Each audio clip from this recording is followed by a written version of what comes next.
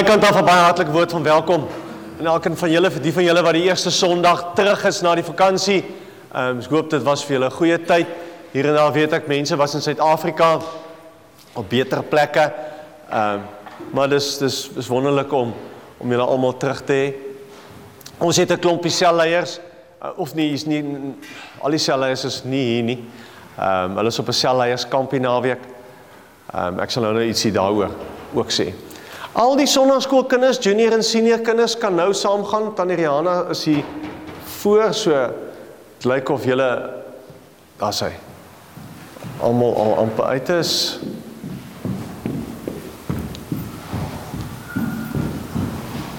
Ons gaan vanoggend saam lees uit Daniël hoofstuk 3, so kom ons maak ons Bybels by Daniël hoofstuk 3 oop. Een van die kerngedeeltes in my eie lewe, Daniël 3, ons gaan, so kom ons blaai so lank soontoe, Daniël 3, ons gaan daar lees vanaf vers 1 af. As jy nie 'n Bybel het nie, gee net vir ons 'n aanduiding, ons het Bybels daar agter wat ons mense kan gee. Goed, kom ons sit so, dan bid ons saam. Hemelse Vader, baie dankie vir die woord. Dankie dat ons die woord kan oopmaak vanoggend met die verwagting dat U gaan werk. Met die hoop dat U gaan werk.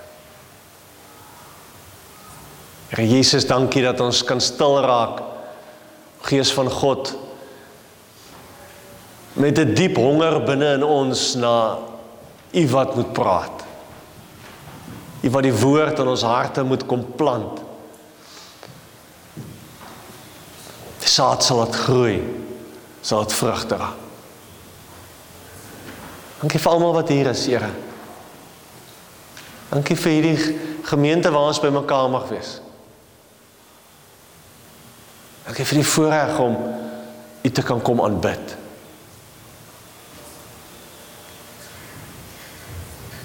In Jesus naam. Amen. Ons gaan lees Daniël hoofstuk 3. Ons gaan by vers 1 begin. Koning Nebukadnesar het 'n goue beeld laat maak, 30 meter hoog, 3 meter breed, en dit laat oprig in die Dura-dal in die provinsie Babel. Toe het hy opdrag gegee dat al sy amptenare, die goewerneurs-generaals, die goewerneurs, die administrateurs, die raadgewers, die tesourieamptenare, die CA's, die regters, die landdroste, al die hoofamptenare van die provinsie bymekaar moes kom vir die wyding van die beeld wat die koning laat oprig het. So het die hele lysie amptenare toe bymekaar gekom en hulle het voor die beeld gaan staan. Vers 4.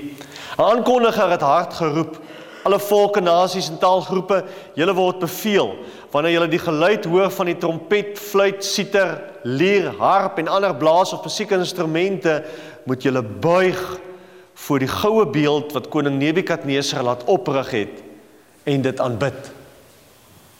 Wie nie buig en die beeld aanbid nie, sal onmiddellik in 'n brandende oond gegooi word.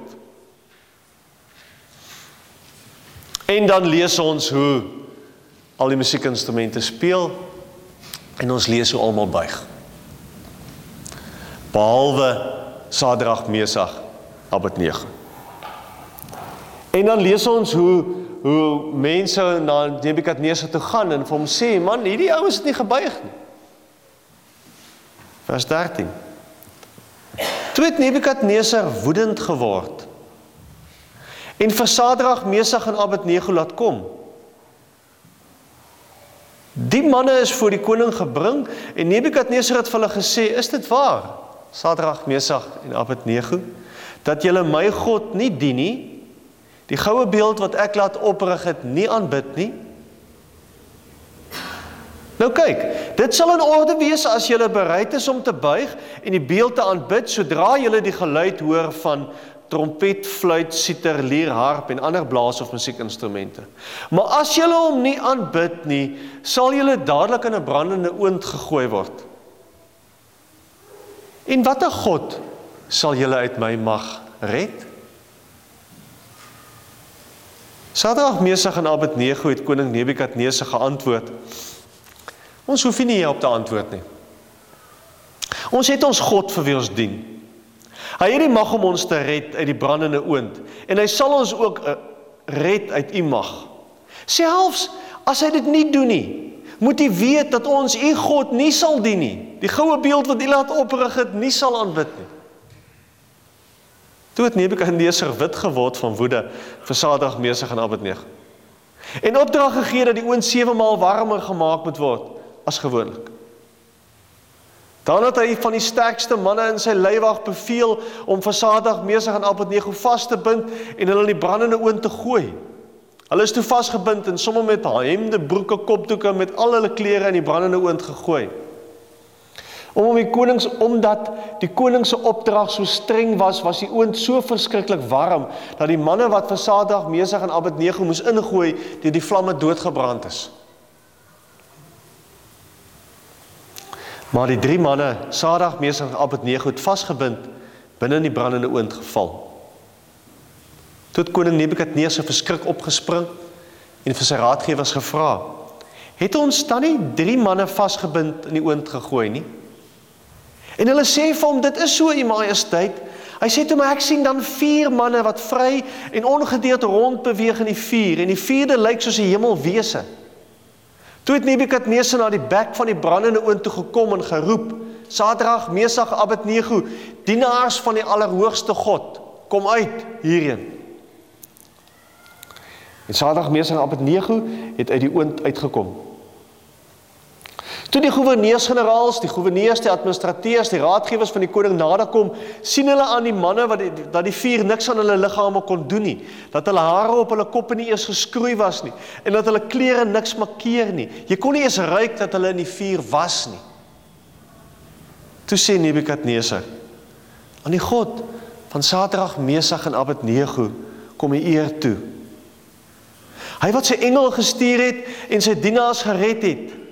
Hulle het op hulle God vertrou en het die koninklike bevel verontagsaam en hulle was bereid om hulle lewe te verloor, eerder as enige God behalwe hulle God te dien of te aanbid. Daarom vaardig ek 'n bevel uit dat enige persoon, van watter volk, nasie of taalgroep hy ook is, wat met minagting praat oor die God van Sadrag, Mesach en Abednego in stukke gekap moet word, en dat sy huise puinhoop gemaak moet word. Daar is immers geen ander God wat in staat is om so te red nie. Ek lees dit so ver. Ons staan in die begin van 'n nuwe jaar. En ek is oortuig daarvan dat julle het planne gemaak vir die nuwe jaar. Ek is oortuig daarvan dat julle goeie voornemens het met die nuwe jaar. Ek sien so hier en daar mense wat ek weet gaan trou die nuwe jaar, groot planne het vir die nuwe jaar. Wat is jou planne? Wat 'n goeie voornemens het jy vir vanjaar? Een ding wat ons mekaar kan sê is, die jaar is onbekend. Ons weet nie wat lê by die volgende tree nie. Ons weet nie. Ons het verlede Sondag vir mekaar gesê dat Archimedes op 'n kol geskryf en gesê het, give me a lever and a place to stand and I will move the world. Vir mekaar gesê, maar gebed is 'n lever wat die Here vir ons gee om ons wêrelde te kan verander. En nou wil hierdie gedeelte vir ons iets anders kom sê oor hoe ons wêreld gaan verander.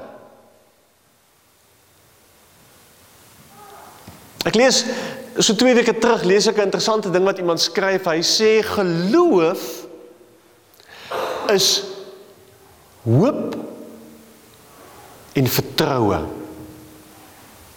Of soos die Engels sê, hope and trust. Dis wat geloof is.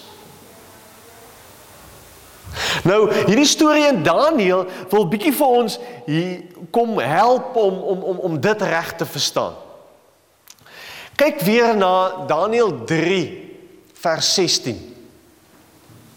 Daniël 3 vers 16 is 'n sleutel, 16 tot 18, om dit reg te verstaan. Daar staan, Sadrag, Mesach en Abednego het koning Nebukadnesar geantwoord,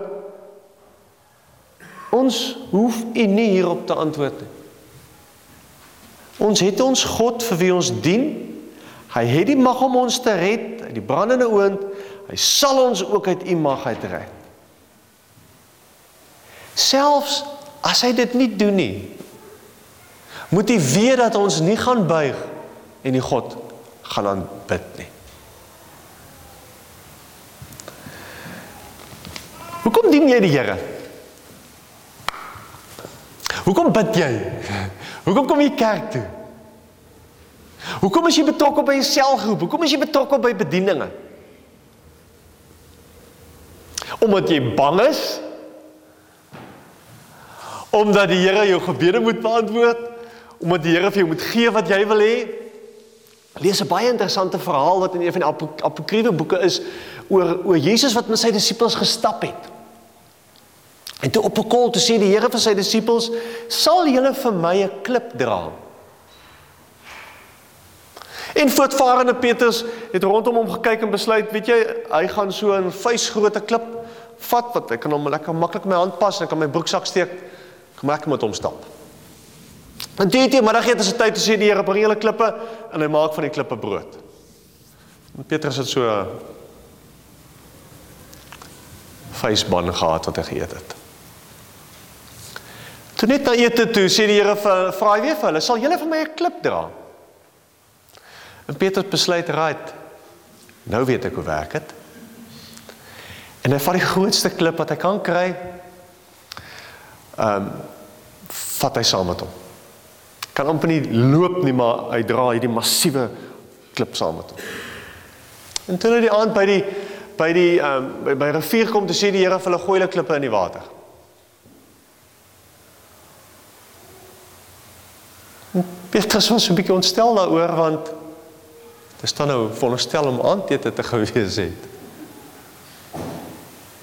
En toe vra die Here vir hom, Petrus, vir wie het jy die klip gedra?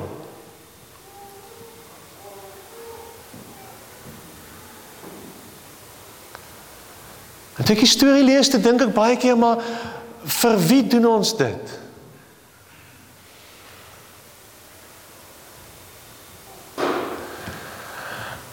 Ek glo dat geloof in God ons verander. Daarom sê ons glo in 'n God wat skep. Ons glo, want wat dis wat die Bybel vir ons vertel, van die eerste bladsye af lees ons van 'n God wat skep, God wat maak, God wat met mense werk. En as ons sê ons glo in hierdie God, dan is dit 'n verklaring, Hemelse Vader, hou aan skep in my. Hou aan om my te vorm. Hou aan om met my besig te wees. En dis wat ons in die begin van 'n nuwe jaar weer moet sê. Ons weet nie wat lê voor nie. Moontlik is jy bang vir die jaar. Moontlik is daar moeilike goed op jou pad. En dan lees ons van 3 mans wat voor 'n skrikwekkende situasie staan en dit verander in 'n kreatiewe gebeurtenis. En dis wat God wil doen. Hy wil ons skrikwekkende vreesaanjaende situasies vat en iets maak daarmee. Iets maak met ons in hierdie jaar.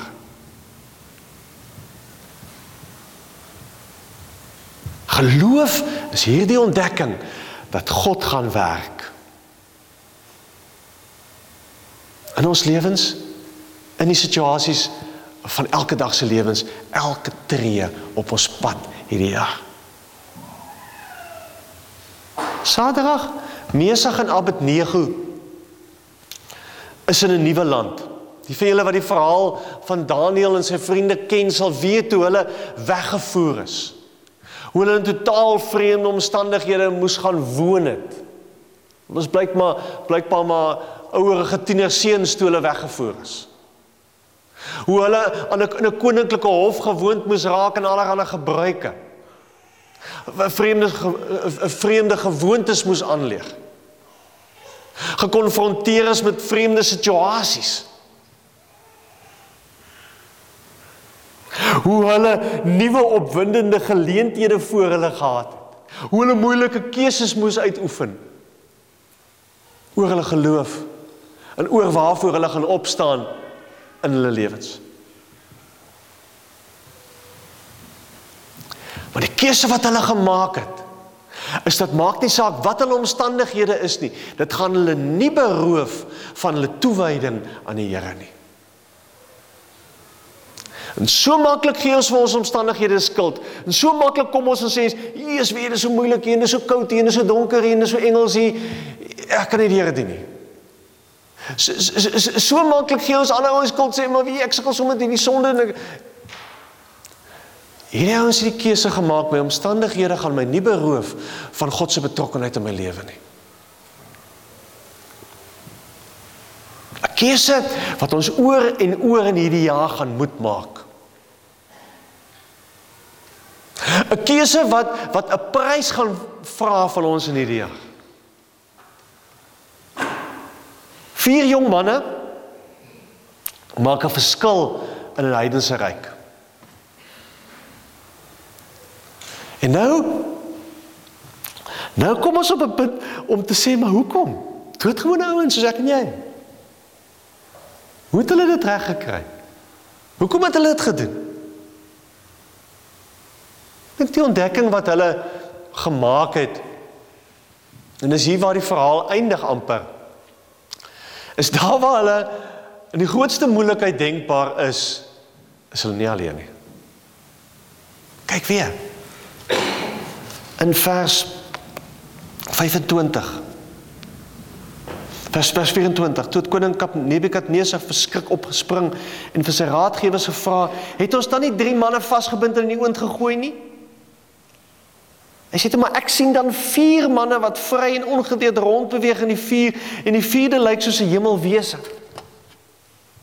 Toe dit op hulle slegste met hulle gaan, toe is hulle nie alleen nie. En dis die ontdekking wat ons in die begin van hierdie jaar moet maak. Ons gaan nie alleen wees nie.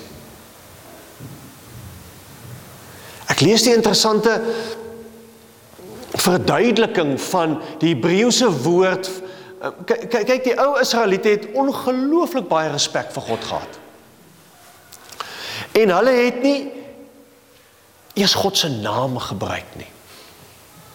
Hulle het verbuigings van sy naam gebruik, Elohim en Adonai, maar hulle het nooit die naam Yahweh, God se naam gebruik. Nou Hebreëus werk op 'n sekere manier met Afrikaans, jy het klinkers en medeklinkers. Nou, hulle het soveel respek gehad dat as hulle God se naam geskryf het, dan het hulle net die medeklinkers geskryf. So eintlik is dit 'n naam wat jy nie eers kan uitspreek nie.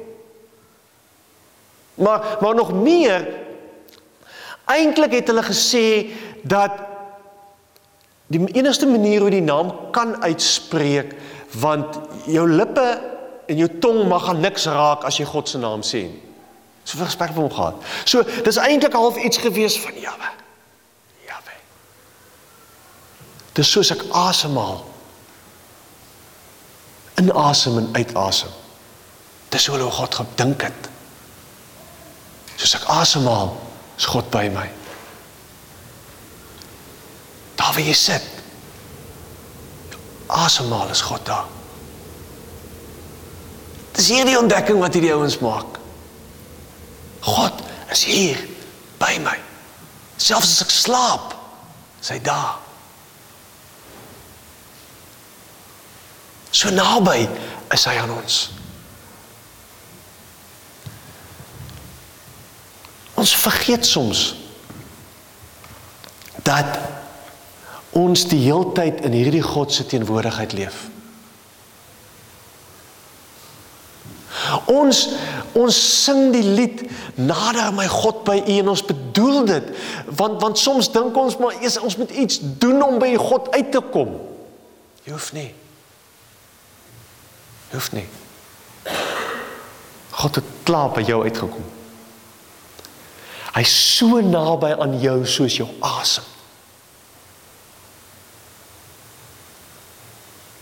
Dit gaan nie weg nie.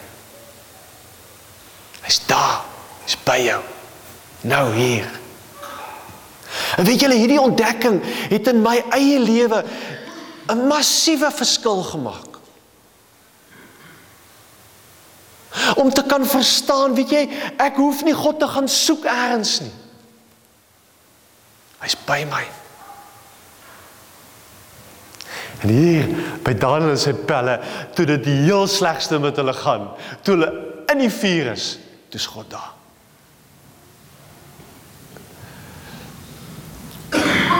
Hierdie oukies het verstaan, ons verteenwoordig God. So ons kan nie maar net doen wat ons wil nie. Ons kan nie optree soos ons wil nie. Ons is God se verteenwoordigers.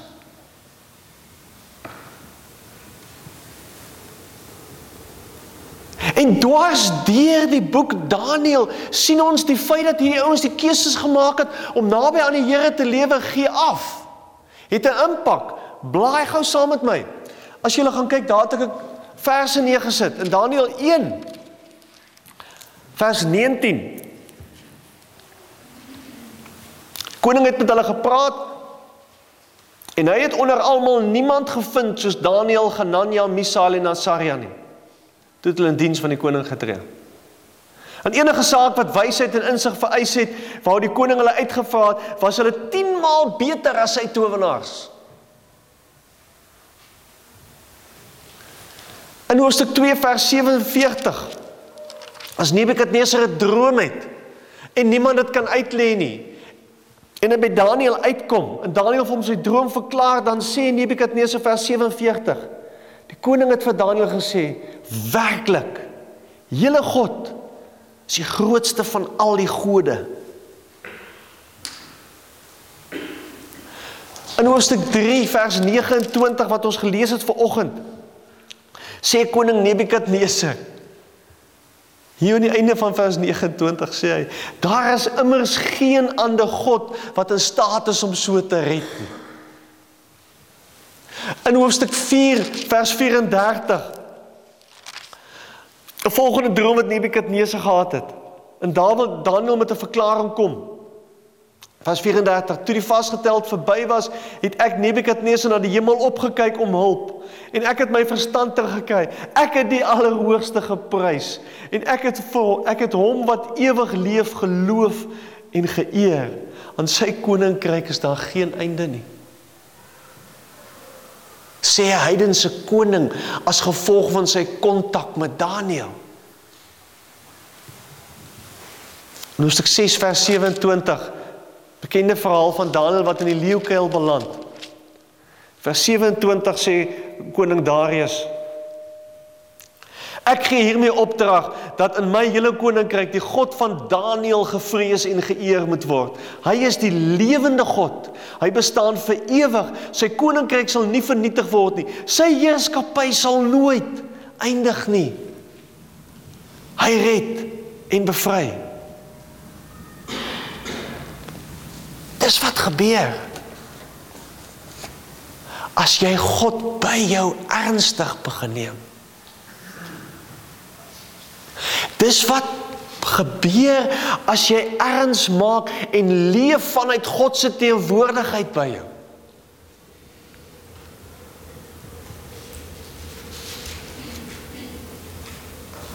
Ons lees in Daniël 3 van 'n koninklike bevel wat uitgevaardig word. Aanbid hierdie beeld.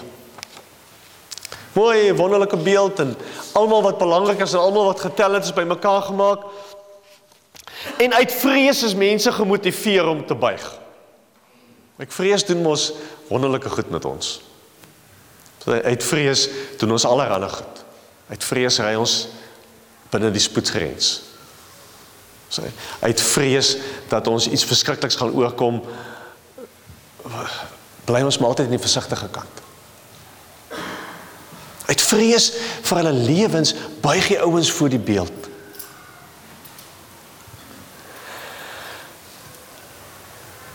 En almal doen dit. Ons lees dit. Almal buig. En ons lees dat Sadrag, Mesach en Abednego besluit nie, ons gaan nie buig nie. En ons sien hoe mense dit sien en gaan klik. En hoe Nebukadnesar hulle nader roep en sê, maar goed, gaan hulle nog 'n kans gee. Laaste kans. Musiek gaan speel, buig net.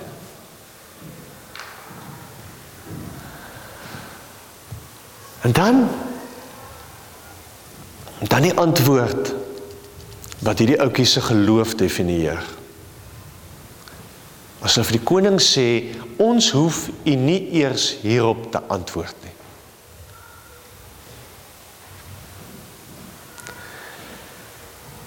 Ergens in hierdie ouetjie se lewens was daar 'n diepe oortuiging dat hulle God vertrou. Dat hulle hoop daar gaan neersit. Maak nie saak wat die koning sê nie.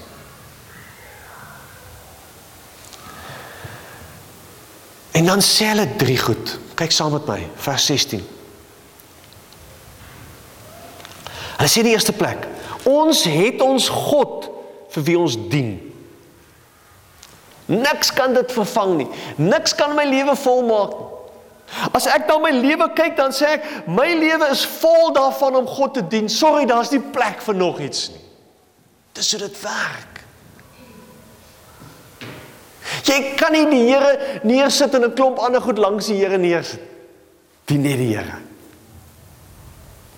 2013 is net in die Here se hande. Net hy weet wat gaan gebeur.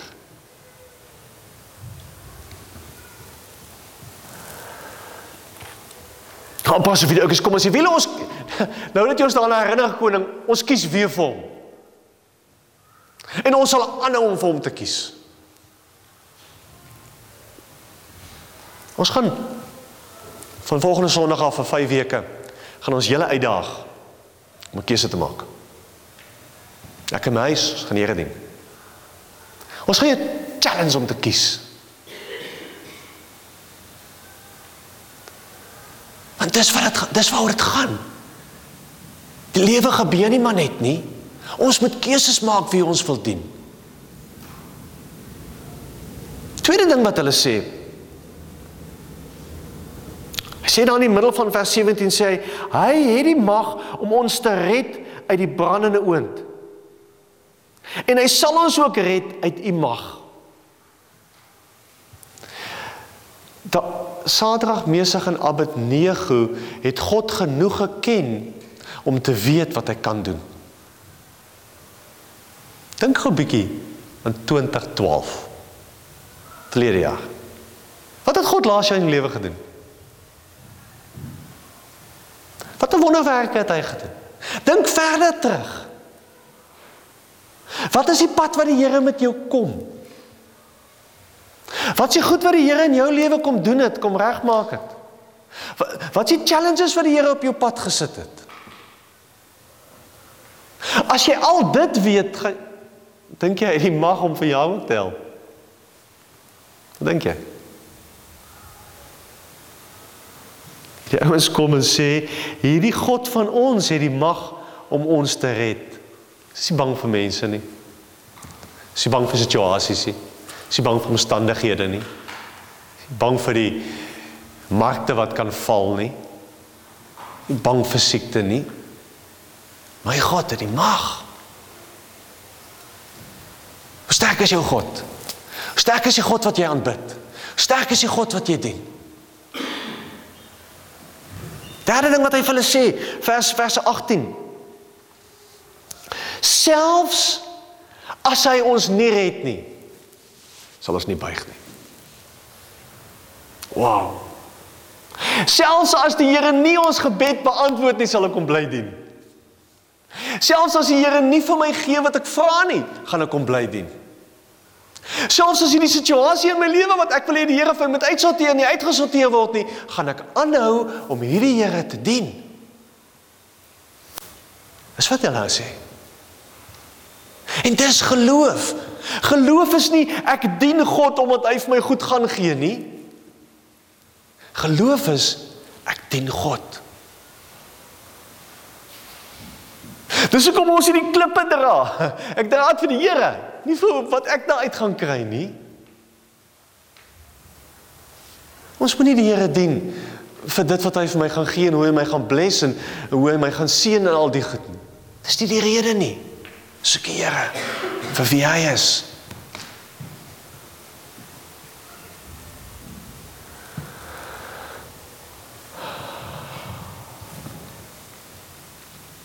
Ons kampanje gaan daaroor dat ons gesinne, families, huise, geestelike families, vriendekringe wil uitdaag om te sê, weet julle wat? Ons moet 'n doelbewuste keuse maak om die Here te dien. Dit kom nie van self nie. Bybelstudie word nie van self gehou in jou huis nie. Regte keuses word nie van self gemaak in jou huis. Met kies. En selfs as jy die regte keuse maak, is dit nog geen waarborg dat dinge gaan uitwerk vir julle, dat die verhoudings in die huis gaan regkom, dat julle 'n fantastiese jaar gaan hê en alles gaan vir jou regloop nie. Geen waarborg nie. Want dis nie kom ons die Here dien nie.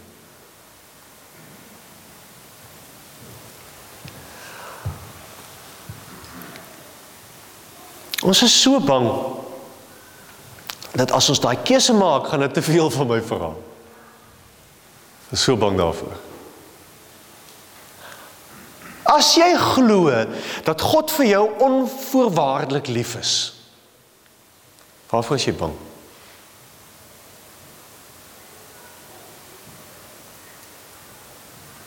Waarvoor is jy bang?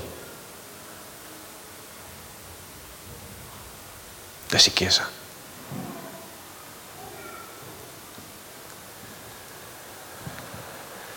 Verhaal loop verder. Oond word 7 keer warmer gemaak.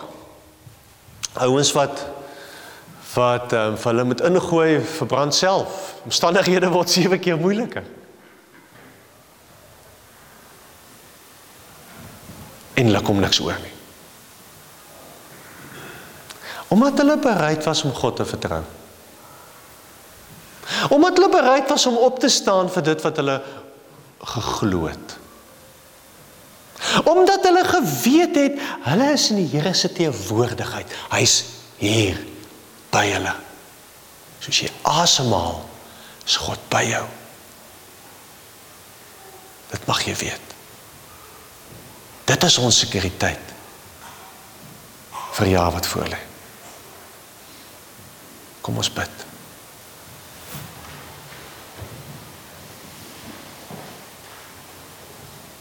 Hemelse Vader, U is nader aan ons as die asem wat ons uitasem, as die gedagtes in ons kop, as dit wat in ons hart is U nog steeds nader aan ons. Here, U is hier, U is by ons. En U gee vir ons die belofte dat U by ons gaan wees en by ons gaan bly.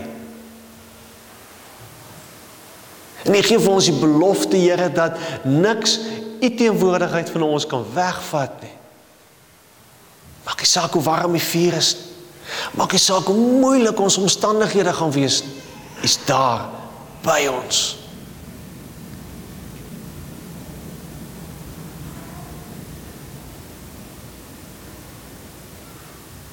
Jesus, ons staan in die begin van 'n nuwe jaar. Baie goed wat moet gebeur. Uitdagings, challenges, besluite wat ons moet neem, planne wat ons moet maak. Here, maar ons weet nie eers hoe lyk die volgende tree nie. Ons lewens is in U hande. Here, dis vir ons great om vanoggend te kan kom en te kan sê, Here, ons vertrou U. Here, ons gaan naby aan U bly leef. Here, ons gaan vir U kies elke dag van hierdie jaar. Dankie vir elkeen wat hier is. Here, dankie vir dit wat U van hierdie jaar in hulle lewens gaan kom doen.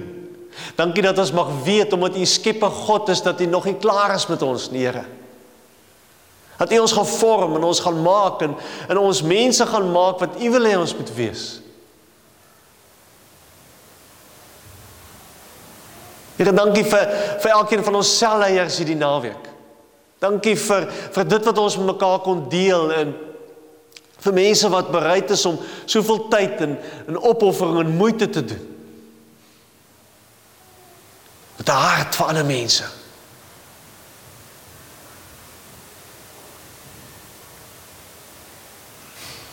Here Jesus, ons bid vir ons familie in Suid-Afrika, vriende reg oor die wêreld.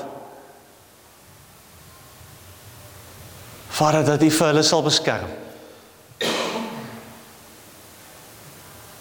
Here, ons keuse vanoggend is dat, maak nie saak wat gebeur nie, ons sal voor U buig. Ons sal U aanbid. Ons sal naby aan U lewe. In Jesus naam.